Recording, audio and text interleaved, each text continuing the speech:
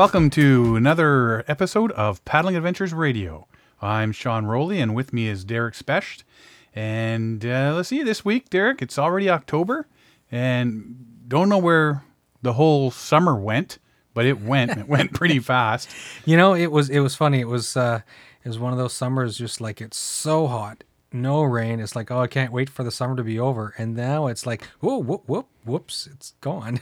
You know what? Like, I mean, when it's September, I'm thinking, okay, yeah, it's it's getting into fall and stuff. And then all of a sudden October hits, and October for me seems to be the, wow, summer's done. Yeah. Sort of, you're into fall now, and you're into the cooler weather, and the leaves change color, and you get all the honey-do lists going on, the eaves troughs, and trim the trees, and put the patio furniture away, and that's what I've got to. I've got many hours of cleaning up the yard and the gardens this coming weekend. Yeah, I know. We got the two big cherry trees I've supposed to trim down the last couple of years, and I've got to do it this year. So that's on the agenda. So a couple chores. of apple trees, and got to be done too. So cuts into my paddling time. I know. Oh, I tell you, It's just wrong. But you know what? It hasn't been too bad weather-wise. I'm still getting out at 6 o'clock in the morning and in a t-shirt. So I'm quite happy with that. Not freezing my butt off when I go into work. But it is the time of day, or the time of year, where you go to work in the dark, You're coming home, and then it's starting to get dark. It's starting to get dark, Yeah. sort of thing, right? Give it another 3 weeks, and you're coming home in the dark. Yeah, it's getting in there. It's Losing about what, 15 minutes a day in light? something like that. Yeah, it doesn't take long. Yeah. But there's still plenty of time to be out there paddling. And, many places to go, and, waterways don't just freeze overnight like that. Yes. So we got some things going anyway. There's a couple of trips still want to do, and I know you got your Ishpatina Ridge trip coming up next week. Yes. This weekend. Mm-hmm. Yeah. So you guys getting everything all? Because I know we talked last week about how things are going. Yes, we're down. Just like all the details are hammered out. People have all the time off that's required. So now it's just we're just waiting, and we're going to do a last minute grocery run before the trip. So it's right now it's everything is locked in. Maps are done. Lists are made. Gear lists are. Yeah, it's all weather dependent now. We have a 5 or 6 day window, and we can do the trip in 3 days, or we can do it in 6 days. So it really depends on weather. Yeah. Well, in this time of year, it's pretty hit or miss. Yes, it's hard to predict. Yeah. So I've been doing some pretty heavy hours at work there. So, haven't had a ton of time to do all the research of a few different things I wanted to check out. But when I did have some time to research a couple subjects, you know how I've been checking out the over the last while the Navigation Protection Act, the old Waterways Act. We've both looked into that, and I still have to read into more. Yeah, we talked about this probably about 10 or 15 episodes ago. Oh yeah, at least. And we kind of dropped off our radar. And I guess because summer's over, it's time to start digging our teeth into study material. With all the political changes and stuff like that, and seeing if anything was going to happen, I sort of just wanted to sit back and watch. But yeah, it's the time of year you're going to get back into it. Come winter when you're spending some nights indoors. Cabin fever. Yeah, you might as well do some reading instead of sitting in front of the old boob tube, right? Yeah. So I was doing some research in that, and I came across. Okay, and this is a bit far out here, but Sweden's right of public access. It gives them the freedom to roam just about anywhere in the countryside as long as they do not disturb or destroy. Okay, so picture this in Canada. Okay, and they say it's quite unique to Sweden. Yes. The right of public access is the freedom to roam. You rely on the right of public access wherever you go out in the Swedish countryside, whether it is to take a walk, go kayaking, canoeing, climb a mountain, or just sit down on a rock to think. Under the right of public access, you do not need permission to cross private land, which is a huge one. Yes. This is the basis for the wide-ranging freedom they enjoy to spend time in the countryside. Now they do go on. They go on and they talk about how this has sort of come down from medieval times, where you can go wherever you want in the country, and as long as you're not destroying stuff and whatnot. Have you read into much of this? Like, is there a lot of buy-in amongst the public? It seems to be a common thing. There doesn't seem to be much backlash and everything. It says while the right to public access is guaranteed in the Swedish constitution, it is not enshrined in law. There are no statutes that precisely defines its scope. They say it's hedged around by various laws that set limits on what is allowed, and therefore not always possible to say exactly what you may or may not do in the countryside. While the courts have the power to interpret the right of public access, not many cases have actually come before the court of law. So if there's not many cases, that means there must be a lot of buy-in. So there's not much conflict. There's not people pushing back against it. No. And I think it's just it's been around for so long, it's just taken for granted that, they're not bothering me. They're not encroaching on my property. They're camping on the beach or whatever. Okay, they're fine. They're good. Now, there are a couple of minor things. Conditions? Yeah, conditions. Camping. You may pitch your tent for a night or two in the countryside as long as you don't disturb the landowner or cause damage to nature. Lighting fires. You may light a fire in the country if conditions are safe, which is common sense. Yeah. But while a campfire adds to the outdoor ambience, it is a cause of concern to landowners. Every year, much valuable forest goes up in flames due to carelessness with campfires. That's the only negative thing I've seen while researching this. But I mean, again, there's places like bogs and stuff where, if you set a fire there, you put it out, but it still smolders underneath, peat bogs and stuff. So, I mean, that's an issue.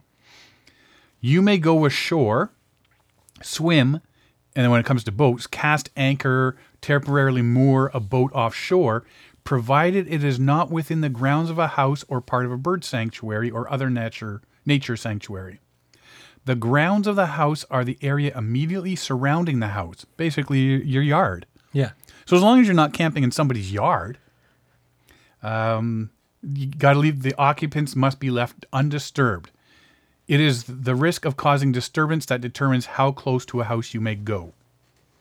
Says there is no rules like, it's got to be 50 feet or 300 meters or whatever. Distance minimum. It's just not in somebody's yard. It's just pretty much common sense. Yeah. Mm-hmm. But the big thing I took from this is you don't need permission to cross private land. And where we've come across people, we've talked to them and whatnot, where I do believe Kevin Callan was on was it the Meanest Link? He was doing his trip. And the lady said, "You can't cross my land." Oh yeah. It was an old portage. Well, I guess somebody bought the land, and he said, "You can't use this anymore." And the we'll have to go back and check that out. But yeah, it was he's talked about that before. But I said, yeah, that's not there. Huh. If you need a portage, zip off you go. Yeah. There's no. Now we talked about before that place down in the States where the people were on a sandbar. Yes. Off the guy's property. Yes. And they were actually still in the river on the sandbar. And it escalated to the point where the landowner shot one of the canoeists. And in the States, it's still somewhat gray. There's a few states that have cleared it up for right of access, or what do they call it? Right of waterway access or something? Yeah. I can't remember exactly what it's called, but they do have that. But it's still very much gray area. And it causes a lot of conflicts. And the example you just described, the guy did get shot. I think he did push back. He did argue about his right to access and canoe through.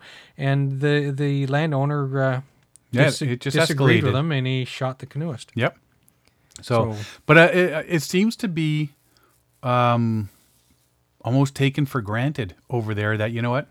Yeah, they have the right to come in. As long as they're not disturbing me, then they can camp there. And on the other side, as long as we don't disturb them, then we have the right to camp here. And everybody's just sort of doing it. Everybody leaves each other alone, and and everything goes honky-dory, right? It's too bad we couldn't have that more here in North America. Oh, could you imagine that? Yeah, and like unfortunately I meant to keep meaning to look into it, but our Navigable Waterways Act has been pared down greatly by our previous government, and I'm hoping to see that the current government fixes it. But that right to access and navigable waterways is something that should be fixed. Oh yeah, definitely. But I mean, you know what? I've been canoeing places, and you do as you're canoeing down the river or something like that. You think, oh, you might want to zip off somewhere and go check something out, and then there's do not trespass signs and stuff. Mm-hmm. Well, it's a waterway. Yeah, but you can't own the water surface. No, but you can own the land on each side. Yeah, so you don't land. So if there's a big dam or fallen trees or something right through the water that you need to get out and around. Yeah, see, that's where there's right? gray area. And then that's when the landowner can go, well, you're on my land. Yeah. Well, I'm just going around the trees. It doesn't matter. 10 feet on my land or not. And in most cases, you think it shouldn't matter. But then I guess if you look at it from the landowner's perspective, where if you have a couple people, like a dozen people every weekend crossing your land and walking over your land and crushing your tulips, then maybe it's going to be a problem. But well, and that's where they've got here is as long as you don't disturb or destroy. Yeah, and that's Sweden. But yeah. And again, here, if we could have our Navigable Waterways Act back, then it does make sense. Like remember in Bala, there's a small water turbine power generator up in Bala, and they purchased the land and that has the portage around. Yeah. So and they closed that. They thought it was their right to close on the portage, this historical portage that goes through Bala, Ontario. Now I don't know if that's been resolved yet, but we talked about it in the spring. And I think we're still waiting to hear back to what the resolution is going to be. Yeah, that wouldn't be an issue. Mm-hmm. And it's so refreshing to hear that a country has so come to terms with their own natural resources and right to access and right of way, that it's so refreshing to see that they've got it straightened out. Yeah, and it's all just understood that this is the way it is. This is the way it's always been. And this is the way it always will be. Mm-hmm. But yeah, Sweden's right of public access and the freedom to roam. What a concept. Yeah, I like it. So that's what I got from Googling stuff this week. This is one of my Googling things. And now you got something on Google this week. Yes, I came across, and I discovered this just this afternoon. I haven't had much time to really dig into it. But there's a gentleman named Pat Daly, and so this gentleman, it seems like he's starting up his own little show, business, YouTube channel, something or other. So I don't know enough about it to talk in great detail, but I do know that he at one point sold a good majority of his stuff, hitchhiked across the U.S. from Florida to San Francisco, and then he's just a traveler. It's almost like something you see on the Outdoors channel if you go to his website, which is, what's the website again? TrueTransient.com. So TrueTransient.com. And so he traveled across the U.S. hitchhiking. He went to Hawaii, he went to Vietnam, and eventually came back to the United States. And he's looking to progress his videography, his video channel. And so now he's decided to, and this sort of keys into what we previously talked about with people who go to greater distances to get out there to do and take their paddling to the next level. Yeah, take it to the next level. Now, this guy is doing multi-purpose. He's creating sort of a lifestyle and business out of it. So he's going crowdfunding, GoFundMe, and he's got sponsors and whatnot. So his current leg of his life journey, or whatever you want to call it, is for his video channel. And so he's got a YouTube channel, and he's also got a lot of videos on his webpage. So right now he is traveling from New York City to Mexico. He's taking the intercoastal waterways, which is basically he's skirting the coast all the way down Florida, Louisiana, Texas, and he's going to stop when he gets to the Texas-Mexico border, yeah. part of the intercoastal waterway. So I assume that's what he's stopping there. He's not going to continue on into Mexico. But so that's his current journey, and he started about what, August. in August? Yep. So I could only find 2 episodes, and the last one was posted on September 28th. So I don't know if he's not posting a lot or what. Did he have a specific date that he started from New York City? I thought he was leaving the 1st of August, he said. That's what he said. But Yeah. then there's conflicting reports about when he did leave. But anyways, it's a 2,600 mile journey, which is in the range of 3,700 kilometers or so, ballparking it here. But yeah, so he's traveling. He's just by himself in a canoe, and just from his first few video clips that I watched, he seems a little bit woefully unprepared.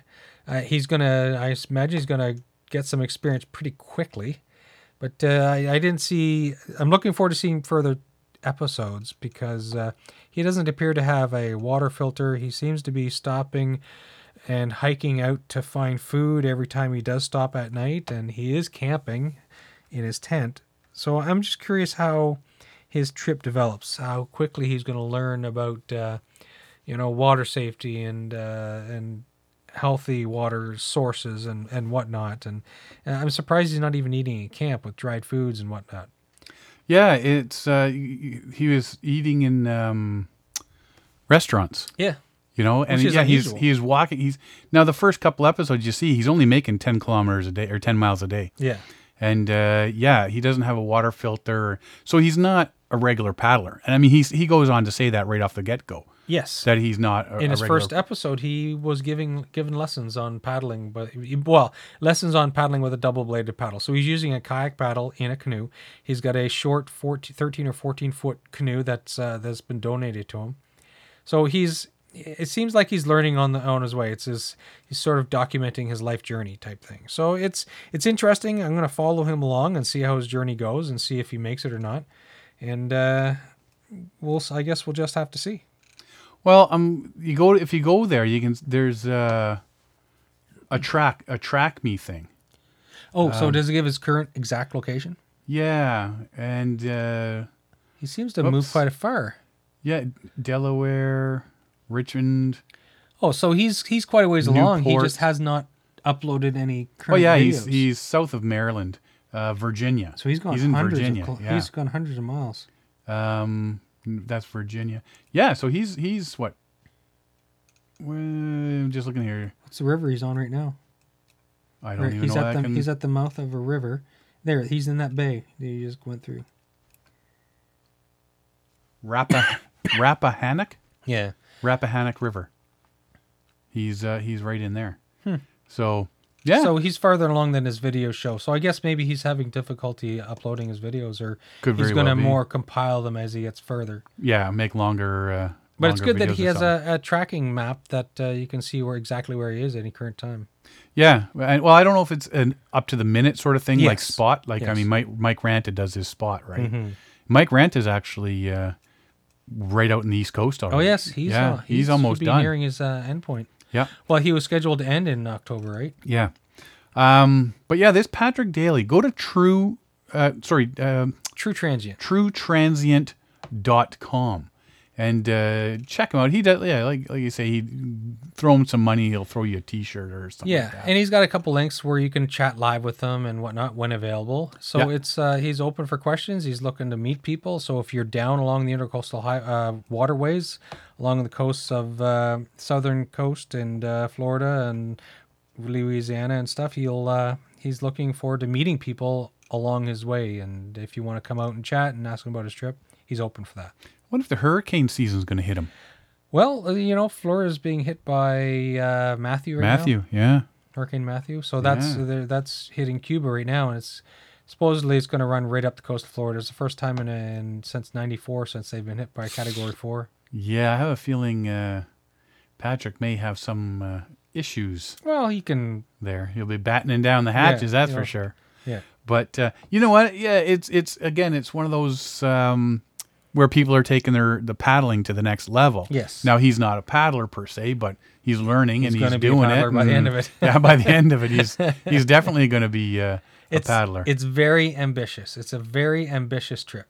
Oh, big time.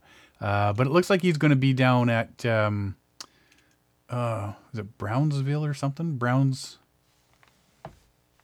Brownsville. Yeah, Brownsville is where by the Mexican border. Where Yeah, he's so he's going to go as far as the border. Yeah, He won't cross the border, I don't think. yeah, interesting. Like I said, I'd be interested to see.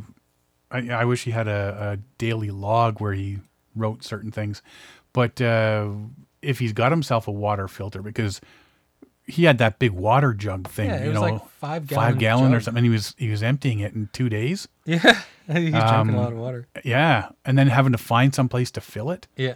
And then, yeah, like you say, taking away from or walking away from your canoe to go find a restaurant to eat in and stuff. He's going to be doing mostly salt water, so he can't even filter. It's like he'll have to find, like he'll have to find some fresh source of water if he wanted to filter. But I guess it makes sense that if you're on the intercoastal waterways, it's all salt water. He's going to have to go ashore to pick some up. He's not going to have a reverse osmosis system on his canoe. No, yeah, it's but pretty interesting to see this. Yeah, like I say, check out. He's got a couple of videos. You can see what he's been doing, and even still, if you're interested in his hitchhiking across the U.S. Yes, he's got like 50 hitchhiking videos as he traipsed across from Florida to San Francisco. Yeah, they're not very long. I mean, they're only a few minutes long each, but it's pretty neat to see. It is interesting. He's well spoken. He's clean cut. He makes good video. He's a good videographer. He's a good editor of his videos. So they're a good watch. They're a fun watch. Yeah, we'll definitely keep an eye on this guy. So again, truetransient.com. Check him out, Patrick Daly. Keep an eye on him, see where he goes. And where we're going is to take a break. Yes. We'll be back in a minute. You are listening to Paddling Adventures Radio on Reno Viola Outdoors. Do you enjoy getting on the water with a paddle in your hand? If so, this show's for you. Listen to Paddling Adventures Radio every Wednesday at 6 a.m. and 6 p.m. and see what's happening in the world of paddle sports. Paddling Adventures Radio, whether you're close to home or far away, grab a paddle and get on the water. This portion of the show is brought to you by Algonquin Outfitters. Algonquin Outfitters, providing quality Algonquin Park backcountry adventures for the entire family since 1961. Whether you want to get on the water for a day or a week, the friendly staff at Algonquin Outfitters can help you out. Find them online at algonquinoutfitters.com or visit one of their 12 locations. Algonquin Outfitters, your outdoor adventure store, with locations in Algonquin Park, Muskoka, and Halliburton. As we discussed earlier there, it's that time of year where, October, everything's winding down canoe-wise for most people. But for people like us, we're still out there getting that last little bit done and then some. We have no problems paddling once the snow flies as well. And until that water turns rock solid, we'll keep getting that canoe out there. But people shouldn't really be afraid of trying this time of year too, because one of the big benefits I find for traveling this time of year is the lack of mosquitoes. Oh, you don't get the winter mosquitoes? Snow mosquitoes? But that's what keeps me from camping early season. Oh, yeah? Oh, Not me, man. I'm there first thing June when they're the worst. I always do a Father's Day trip. Yeah. For years now, and they are so bad some years. Other years not too bad, but it gets to the point where you just don't notice them anymore. But this time of year, I think there's no bugs left out there, and you're pretty free to go without all that extra bug spray and mosquito netting and whatnot. But you never know, there might be those snow mosquitoes out there. My grandfather used to talk about snow snakes all the time. We're going camping in the fall. You got to watch out for the snow snakes. But being as the water is getting colder, you got to start keeping in mind that you can't just jump in and go for a dip. And if you do happen to tip your canoe, kayak, or fall off your paddleboard, that water is going to be a whole lot colder this time of year than it was mid-July. It could result in some dire circumstances. Yeah. So you just got to keep that in mind. And one of the things, because we always talk about, oh, it's such a nice day out paddling.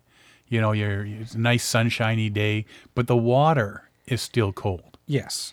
So I want to talk a bit about clothing. And the big thing being dressing in layers at this time of year. A few layers of thin clothes, like thin t-shirt, that sort of stuff. It can be just as good as having one big, thick, bulky layer. Instead of having the big parka, have a few thin layers. But it allows you, by having the layers, it allows you to adapt to the temperature of the day. And as you start paddling more, because if you paddle harder, you're starting to get warm up and you're starting to sweat, and you can start taking off the layers. And that's a big thing at this time of year. Is you can start out with all your layers on in the morning. If you're getting an early start in the day and, it is chillier than normal, you start off with all your layers. And then as you start paddling and the day gets warmer, as the sun rises higher and the outside temperature, is getting higher, you can start taking off, you take off the first layer being a jacket and the second layer being like a hoodie or something, if it gets that warm. So just wanted to say the first layer that's right next to your skin, that is there to help keep the moisture away, to wick away the moisture, right? Because you don't want that. You don't want that sitting against your skin. So when you're sweating, you want that sweat and that moisture to wick away from you. Now, I know I've got a couple of those wick away shirts. Yes. That I'll put on. And we're not talking cotton or anything like that. We're talking some sort of fast drying material. Yeah. So that should be your first layer. And usually this time, as it gets farther into the fall, I'll make sure it's a long sleeve. Yes. Because I got some short sleeve ones that I wear, but I'll get the longer sleeve wick away shirts that do it. The second layer should be something a bit heavier, like fleece and wool. And that way, you pull that on over an overhead or a zip, something like that. So that's still keeping you warm. So, you're losing the moisture from your body for the first layer, but this is keeping the heat from your body in still. Yes. Then the third layer should be a bigger one, but it should be windproof and waterproof. That's the big thing about that outside layer, wind and waterproof, because this time of year, as we mentioned earlier, the weather this time of year could be hit or miss. You could be sitting there paddling a nice day, and then all of a sudden the wind picks up, and it's not a nice warm wind. It's going to be a cold wind. It could be a bit of drizzle coming. And again, when you're out with the cold wind and the rain, that's just asking for problems. You want to stay dry. You want to stay warm. And that's the whole thing, is warm and dry. And that the layers will really help that. And to maintain warm and dry, don't forget it needs to be breathable. Yes. Otherwise, you're just basically wearing plastic, and that's going to hold all that moisture in. Key thing is to allow the inertia of your body heat and that flow of moisture, humidity leaving your body to migrate through the various layers of fabric and condense or move away from you through the final few layers to get it away from your body, allow it to leave, and stop any rain from coming back in. Because if the final layer is not breathable, you're just going to be collecting water. It's like going to be one of those desert water collectors, right? You're just going to be collecting all this moisture and humidity next to your skin, and then you're going to get chills. Water is going to condense against your skin, and that's not a good way to go. You're not going to be well protected. No, and if you're out for the day, you don't want to be sitting there getting the chills. Nope. Absolutely not. You start working up the temperature, working along, and then as you work up that sweat, whether you're chopping wood or you're clearing site, setting up your tent, that humidity is collecting against your skin without a breathable layer, and you find yourself chilled. And I remember probably 10 or 15 years ago when I learned this, like I started out buying really cheap gear, right?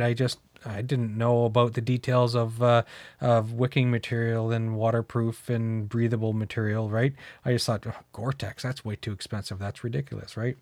So I had this rain jacket that I had, and it was like completely waterproof rain jacket, both directions. And it was late September. It was chilly and windy, but it wasn't raining. But to keep myself warm away from the wind, I had to wear the rain jacket so that the wind didn't sap my heat. But because I was working and setting up camp and cutting wood and whatever, I was working up a sweat. And that water was just collecting against my skin on my under layers. And I would take the rain jacket off, and when my hands slipped up the sleeves to take the jacket off, my hands got soaking wet because there's so much water collected on the inside of the sleeves. There was just a slick layer of moisture, and it's like I was stunned. I couldn't believe what's going on with this, right? And it's just that the rain jacket that I had was just completely waterproof. So it made for a miserable trip. It was a solo trip into Algonquin Park. It was supposed to be a 5 or 6 day trip, and I ended up leaving after at the start of day 3. I couldn't handle the conditions. It wasn't even raining. It was just windy, and because of the wind, I had to wear my rain jacket. And so it was very miserable. I was just constantly wet on the inside of my rain jacket. I had to take the rain jacket off just to off gas. I was having larger fires than I wanted to try and dry off my sweaters and stuff. It was a big mistake, and I've learned that lesson. So the key thing is you have to be prepared for the elements. You want to make sure, of course, you want to make sure your trip is comfortable, but you also want to end up being safe. You don't want to make a hazard to your own self by whatever gear you supplied yourself with. Well, this time of year, if all of a sudden you get the snow squall come in, or a nice, Arctic wind come blowing down through, that's gonna just freeze you. Yeah, absolutely. You're in your wet clothes. There's no protection. Yeah, there's nothing. You're just getting nice and chilly there. Mm-hmm. And yeah, it's not only makes you uncomfortable, but it could be a safety issue as well. Hazardous. The other thing you got to think of is like a warm hat with a toque, like a toque, right? Yeah, not just a baseball cap. No, you and I've had that conversation with a few people about seeing them wearing caps at this time of year. You know what? When you're out there and the wind's blowing, you definitely want to wear a toque because that's where so much heat leaves your body. It's through your head. Yeah. And your hands. Nice warm gloves. Yeah. I know you're paddling, but I've always worn a nice pair of gloves that keep my hands warm because your hands, you dip them in the water or whatever, your hands get wet, they get cold, and especially the fingertips and all that. It is so hard to warm your fingers up. Well, your hands are your most important tool that you could have on you on a trip. You can't do anything without your hands. So No. if you get chilled and your hands get stiff and clumsy because of the cold, then it just makes everything so much worse. You're going to have to constantly be sitting at a fire if you can get a fire going because your hands are so cold.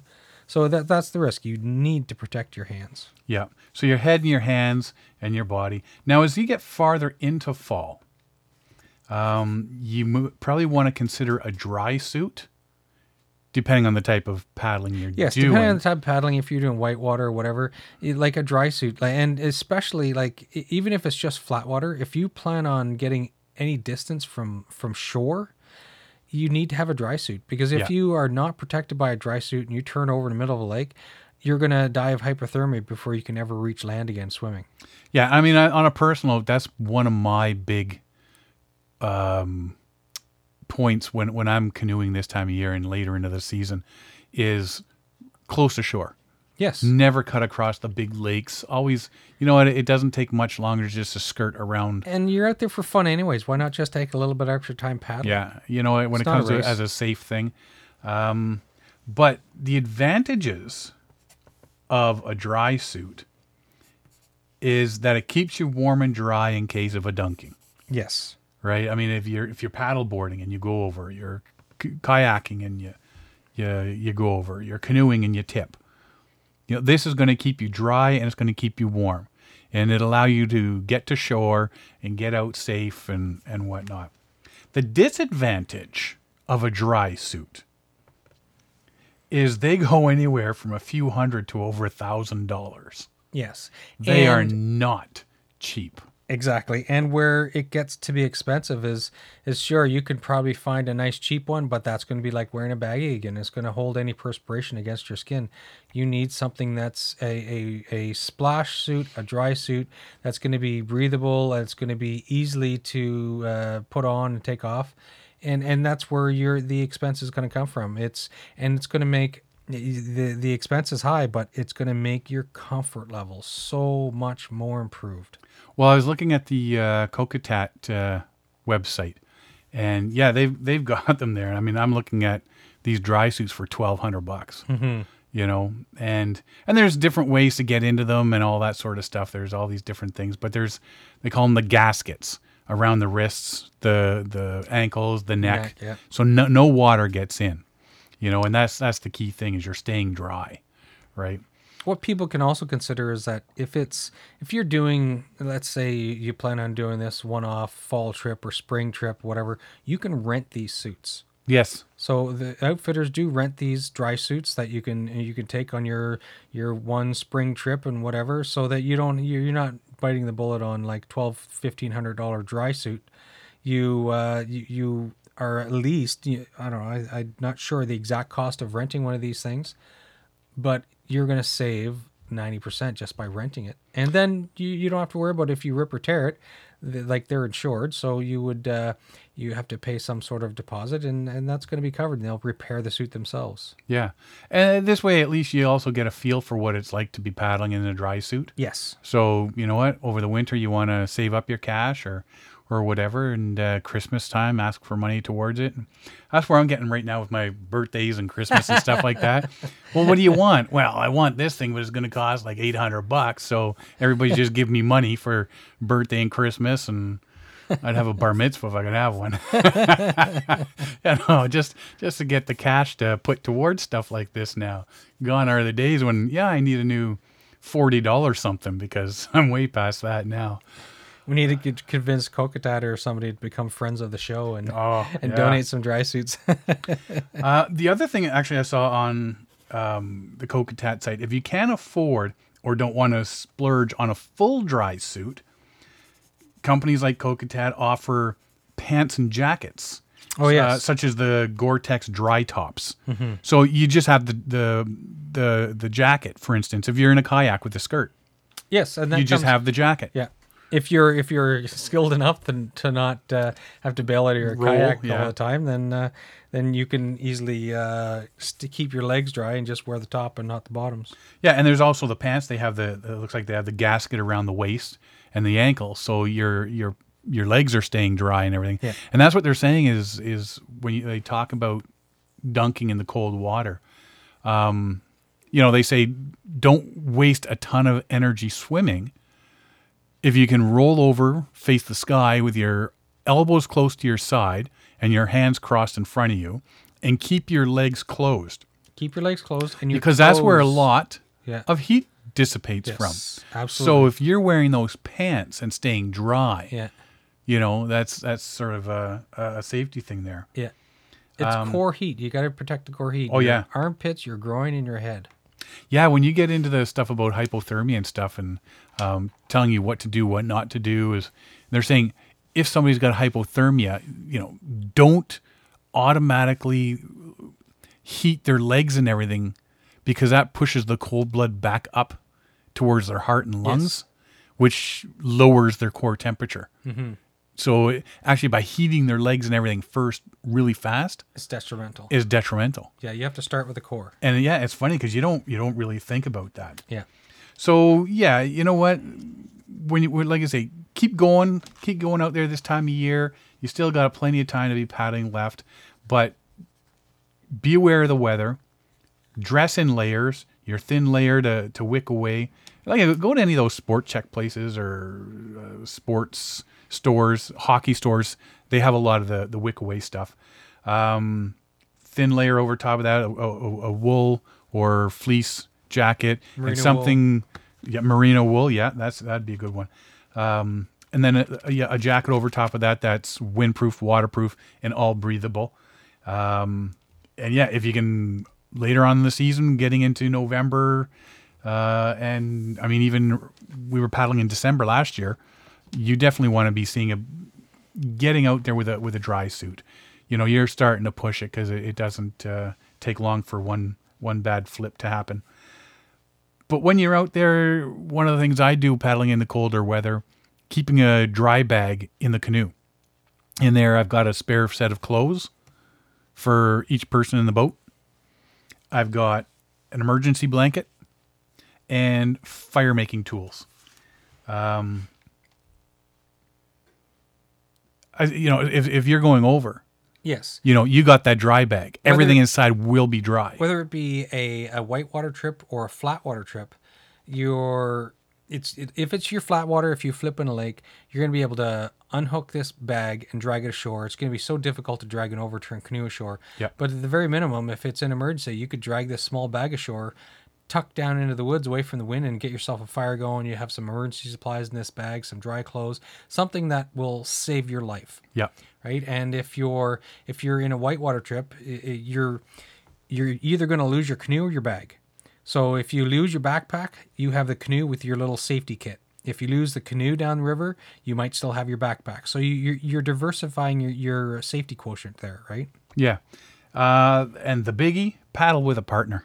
Yes. There's a lot of people that like Exactly. to do the solo trips and Yeah. stuff like that. And I've done solo trips up through October. And, if you are doing the solo, you got to really use your brain. But as you get farther into October and November, don't go home don't leave home without a partner. Yes. Or else you may become a statistic. Yeah, and we don't want that. So enjoy the fall weather and enjoy the pre-winter and early winter paddling. Get out there. There's still plenty of time left before the ice starts. And just be safe and use your brain a bit and make sure you come back home. So, Derek, let's take a quick break here. And you got another piece of equipment you want to talk about. I do. All right, we'll back in a moment. You are listening to Paddling Adventures Radio on Reno Viola Outdoors. Do you enjoy getting on the water with a paddle in your hand? If so, this show's for you. Listen to Paddling Adventures Radio every Wednesday at 6 a.m. and 6 p.m. and see what's happening in the world of paddle sports. Paddling Adventures Radio, whether you're close to home or far away, grab a paddle and get on the water. Hey, this is Sean Rowley of Paddling Adventures Radio. When out on the water, a bad map can lead to a terrible paddling experience.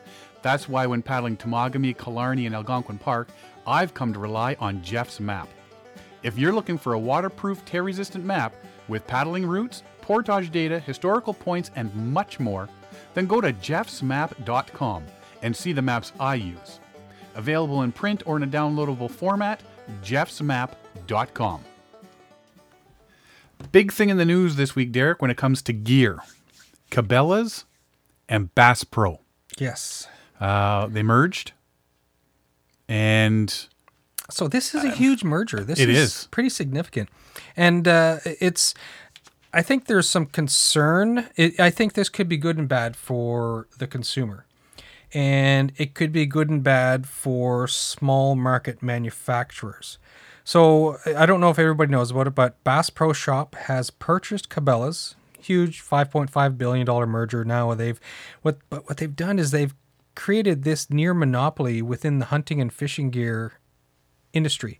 So chances are anybody out there, like 9 times out of 10, you're going to be purchasing from these people all of your hunting and fishing purchasing and needs. Now, Cabela's, they've got about 90 stores, U.S. and Canada, so 80 in the U.S., 9 in Canada, and Bass Pro Shops has about 99. I'm not sure how many they have total in Canada. But now this huge merger, about 200 stores or so, just under 200, the big concern is that with their near monopoly, any small manufacturers of gear, so if you have somebody who's a one-off manufacturer, they could have sold to Bass Pro or sold to Cabela's. Now Cabela's and Bass Pro will be under one umbrella. And if they choose to say not buy a certain manufacturer, I'll pick a big one just for the sake of it, like North Face or something, then North Face is going to go, oh, there's 80% of our yearly sales. This could crush a small manufacturer. well, if Cabela's bought from North Face, for instance, Yes, but Bass Pro didn't. Well, now, Neither will. right? Potentially. Potentially. Right? And so it's this, like I said, this is an example. This is just a small example of how it could, like some mom and pop operation out there who sells toques, or some mom and pop operation out there who sells paddles. Yeah. You know what I mean? So this is the risk. So Now- it's just something to be aware of, like in the gear when we're talking about gearing up for trips and for paddling and anybody who likes to fish when they paddle. Well, you know what? I know Bass Pro because I hit the one that's in Toronto here, the Bass Pro Shop. And I mean, I'm always there for fishing stuff. Yes. And that to me, that's what it is. But when you start looking online at everything they sell, there's like camping gear up the ding dong and paddling gear and fishing and hunting. They sell like everything to do with the outdoors. Yes. One of the stats I saw is that I think it was Bass Pro, and they're like a $4 billion a year industry that just won half of this thing. And now the merger is like an $8 billion a year merger. Anyways, they a full 24 to 25% of all their sales are online sales. Yeah. That's huge. That's big That's time. like, Well, online is the way to. yeah, and most people do it nowadays. Like if it's not something you have to check out or try on, if you're buying a new rod and reel or whatever, most people like to go and see and whatever. But if something's on sale, you're just going to buy it and take a chance and see what it's like. So definitely have to keep an eye on that. Yes. Another thing, since we're talking about gear, is on October 2nd, GoPro came out with their latest version of their latest model. And, you know, this is that big technological race. You got the new iPhone, the new Samsung, whatever. Anyways, GoPro, to keep on top of and maintain their industry lead, everybody has to develop. Anyways, I was looking into the new GoPro Hero 5 Black, as well as the Hero 5 Session and the GoPro Session. Like they've made a few leaps and bounds. Like a few things that didn't really change is there was no real improvement over resolution or frame rate for the Hero 5 and the Hero 5 Session. But that was. This is not a concern because the frame rate and the resolution are already top notch. You know, you got 4K and you got high frame rate. It's their industry lead as it is. But a few other internal functionality upgrades, I think, really kind of bump this up. And you yourself, you use GoPros, right? Yep. And a lot of people, you're out camping, you're out doing whatever. A lot of people are putting their stuff online.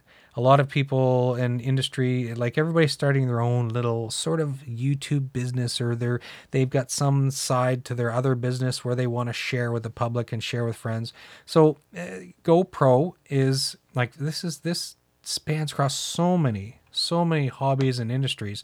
Like if you're canoeing, camping, if you ride motorcycle, if you ride mountain bikes, anything you do, like everybody uses these action cameras nowadays, right? Well, I've got the suction cup so I can put it right on the side of the canoe. Yeah, and I've seen some of your videos of just lapping along the edge of the water.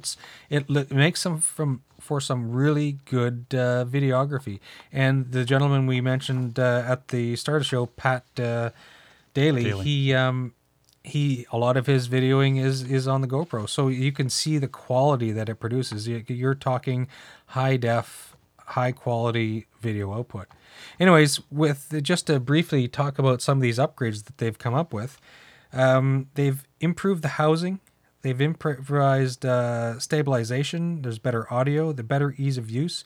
Like a lot of the stuff that I've heard people complain about with the GoPro, with either it's the battery or it's awkward to use, or it's like, is this thing even recording? So a lot of people had a few complaints, and they've really picked up on this, and they're responding to the consumer, the complaints about how easy it is to use, or with battery, and one of the big ones is battery complaints. Big time.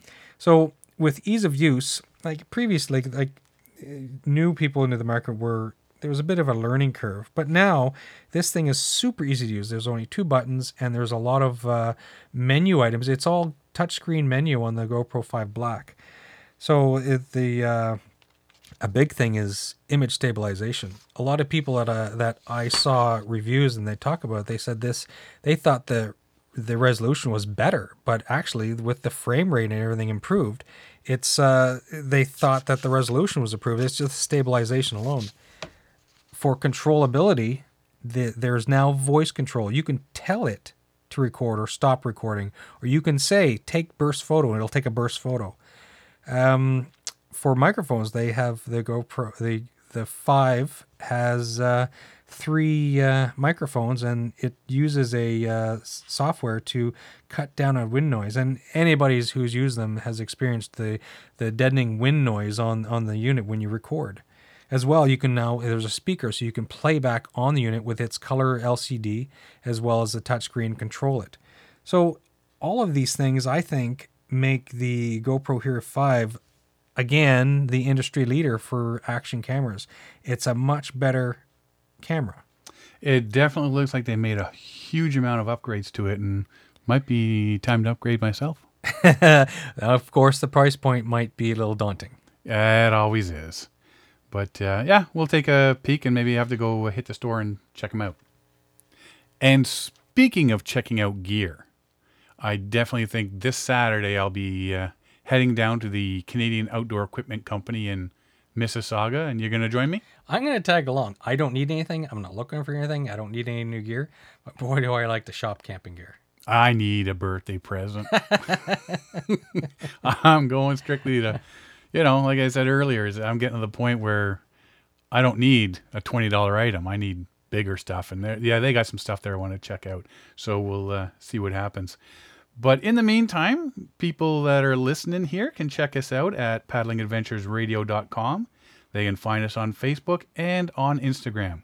I'd like to thank everybody for listening, and we'll talk to you next week. I'm Sean Rowley. And I'm Derek Specht. We'll see you next time.